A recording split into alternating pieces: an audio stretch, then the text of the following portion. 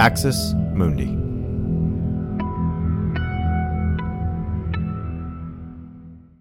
You're listening to an Irreverent podcast. Visit irreverent.fm for more content from our amazing lineup of creators. Hello, friends. Before we jump in today, wanted to say thank you to all of you for your support, all of our patrons and people who reach out to us. We are immensely grateful, and you definitely make this show go.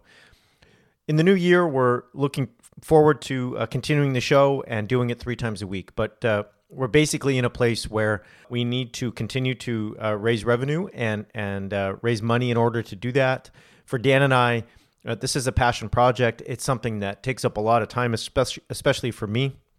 I'm the writer, the producer, the interviewer, the editor, and all of those things. And so with a newborn and with job responsibilities and all kinds of other things, both Dan and I are basically staring down a scenario where we need to kind of figure out how we can balance all of those obligations with the time it takes to do this show, not just once, not just twice, but 3 times a week. And so if you have not thought about becoming a patron yet, please think about that today. Or if you would like just an ad-free experience without having to sign up for Patreon and all that stuff, you can find that in our show notes as well. It would really help us and allow me to focus on content and to interviewing great scholars and journalists and to formulating further series and documentaries. And if none of that's possible, we totally understand. We would hope that you would perhaps stop by Apple Podcasts and give us a review. It helps us out immensely. And share all of our stuff on social media. That helps too. Thanks for being here, and we'll turn now to today's interview.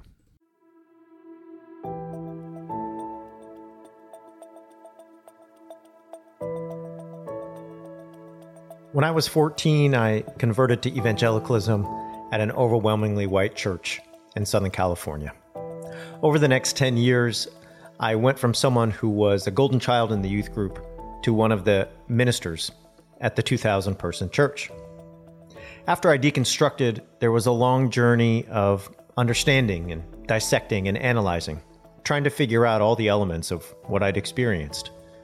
One of those was the way that being at the church, the white church, made me more white. Let me explain what I mean. I'm a biracial person. My father is a Japanese-American guy from Hawaii. My mother is a white woman from the American South. My life has been one toggling back and forth between cultures and identities.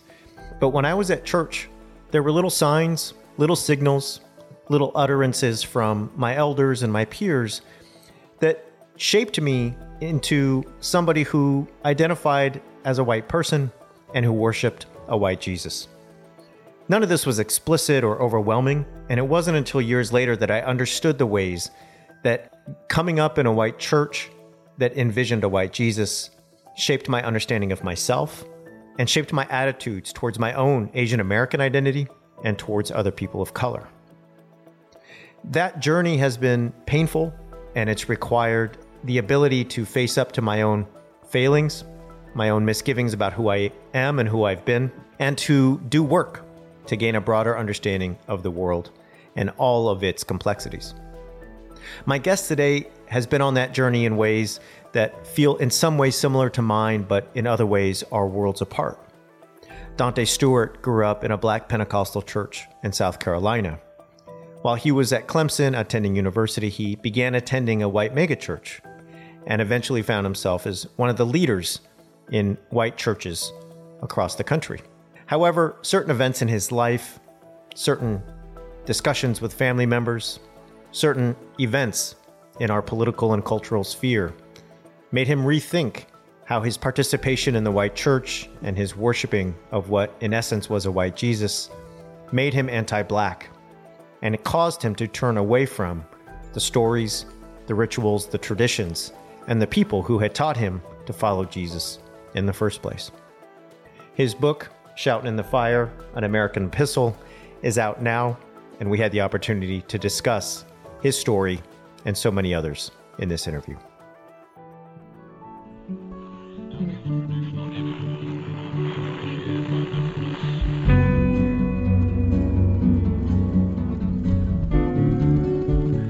Welcome to Straight White American Jesus. My name is Brad Onishi, faculty at the University of San Francisco. Our show is hosted in partnership with the CAP Center at UCSB, and I have an amazing guest today, someone I'm sure that many of you are already familiar with, and that is Danté Stewart. So Danté, thanks for joining me. Yo, what's up, bro? I didn't even know you was at San Francisco. What you do over there, bro? So I teach philosophy of religious studies. Really? And, yeah. Dang, that's lit, bro. And so that's legit. Thank you. I have to say though, I'm feeling, I feel good about it. I feel good about my life, but I'm feeling a little old because today is your birthday and it's your 30th birthday. So, welcome to the club. When you got out of bed today, did you feel the aches and pains? Did you see some gray hair? No, I'm healthy. I'm good. And even if I had aches and pains, bro, I still would be good because, I'm getting older for me, bro. It ain't no, I don't dread getting older. Like I look forward to getting older and seeing kind of what the 30s is going to look like. The only thing that messed me up this morning is I'm in the mountains. Yep. And so my Airbnb don't got no workout equipment. Okay. And then being in the mountains, I can't run. So I can't run. I can't work out. So that's the only thing, bro. That's the only ache and pain this morning is my broken heart that I can't work out. Okay. So you got a lot of energy and you may have to expend it in this conversation is what I'm hearing, right? There's a lot of, yeah. Let's do it. All right.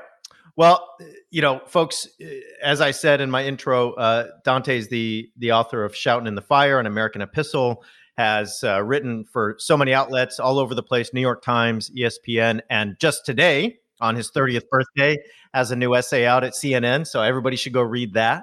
Thank you, Brad. And so just want to jump in.